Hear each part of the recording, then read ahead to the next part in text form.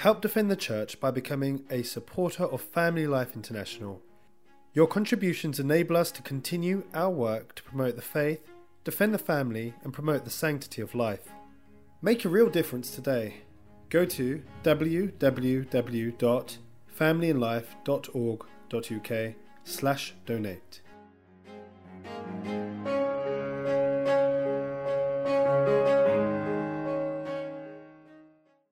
The Lord be with you. A reading from the Holy Gospel according to John. The people said to Jesus, "What sign will you give to show us that we should believe in you? What work will you do? Our fathers had manna to eat in the desert, as Scripture says. He gave them bread from heaven to eat." Jesus answered, "I tell you solemnly, it was not Moses who gave you bread from heaven. It is my Father who gives you the bread from heaven, the true bread. For the bread of God is that which comes down from heaven and gives life to the world." "Sir," they said, "give us that bread always." Jesus answered, "I am the bread of life. He who comes to me will never be hungry. He who believes in me will never thirst." The Gospel of the Lord. The people had asked our Lord, "What must we do if we are to do the works of God?" And Jesus answered, "This is working for God. You must believe in the one He has sent." He didn't say you must believe the one He has sent, but you must believe in the one whom He has sent. And there's a great difference between the two. If we believe somebody, we take them as truthful, as trustworthy.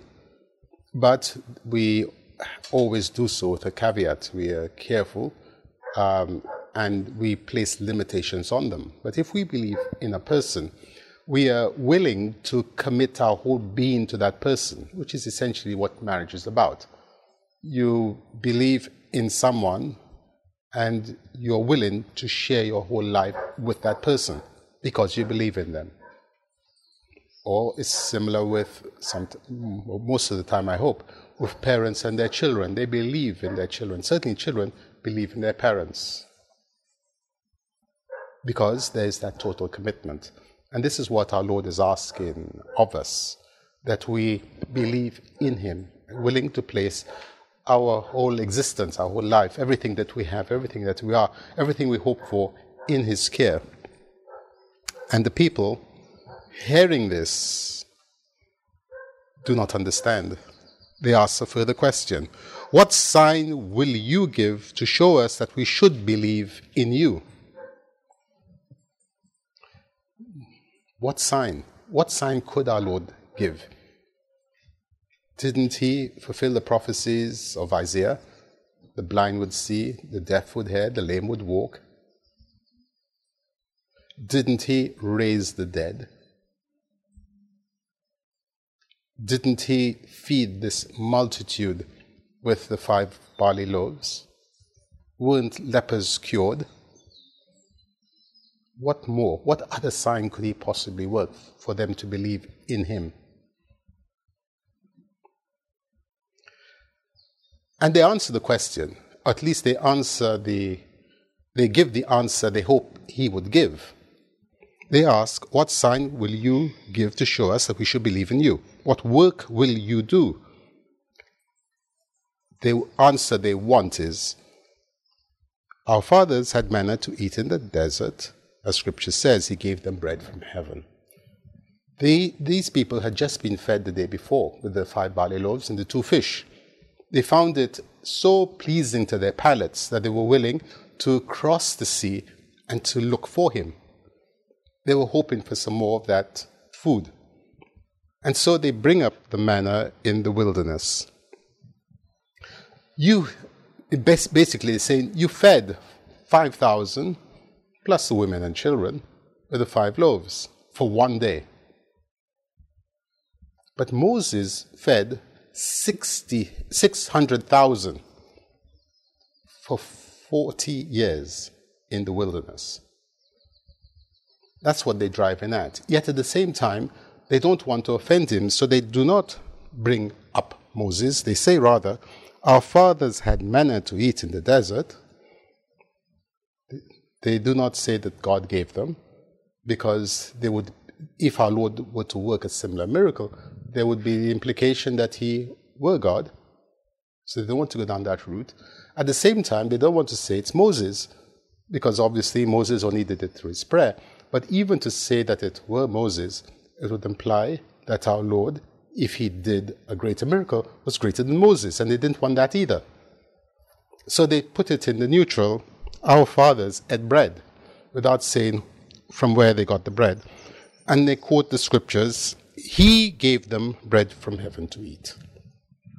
But of course, our Lord is not fooled, and he reads not the words but on our lips, but what is in our hearts. And so he does for these people as well, who are more concerned with the tangible, the visible, the temporal, than with the spiritual. And he responds, I tell you solemnly, it was not Moses who gave you bread from heaven. So he answers the first question about who gave the bread. It is my Father who gives you the bread from heaven, the true bread. Our Lord uses two tenses. The past tense, it was not Moses who gave you in the past, but my Father who gives you, present tense, now, the bread from heaven.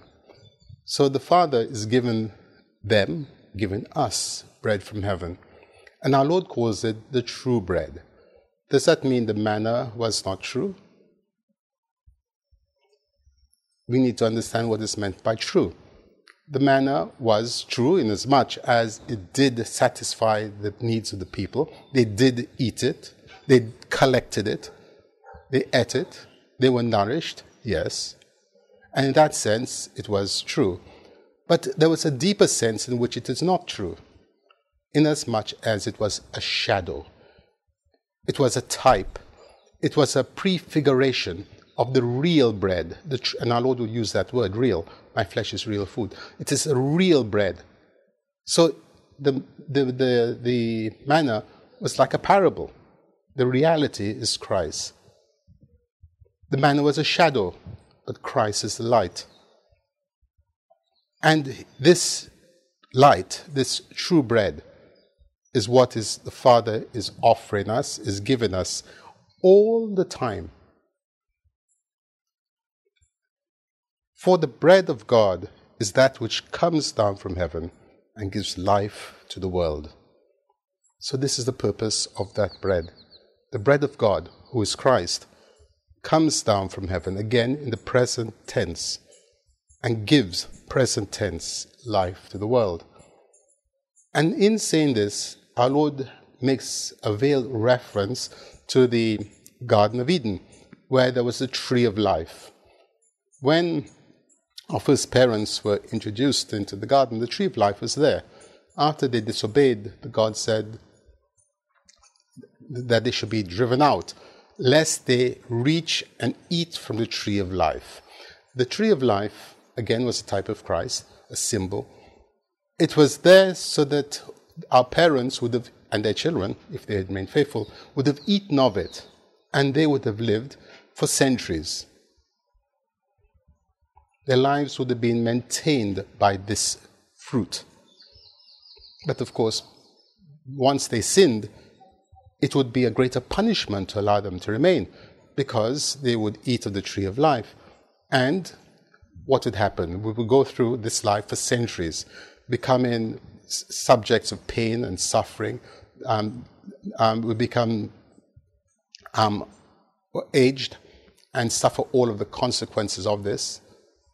And life would be a long, unending misery. So God in His mercy cut it short, so that we would not have that opportunity. But He offers us now something even better than the tree of life. He is offering us now the bread of life, which gives eternal life. And this is what comes down from heaven. And our Lord said, gives life to the world. Whereas the manna gave life, and only bodily life, to a few, 600,000 for 40 years. Now we have the bread of life, which gives life not to one nation, but to the whole world. And the people are grasping at this. So they said, give us that bread always. And again, we remember the woman at the well, when our Lord spoke about the water that wells up to eternal life. So give me some of that water so I might not need to come here again. And what does the Lord, in the case of the woman, say? Go home and call your husband. So the Lord is, in telling the woman this, is implying that the moral life, what we do, is a necessary prerequisite for receiving this water of life or the bread of life worthily. So here also our Lord says much the same thing. He answered, I am the bread of life.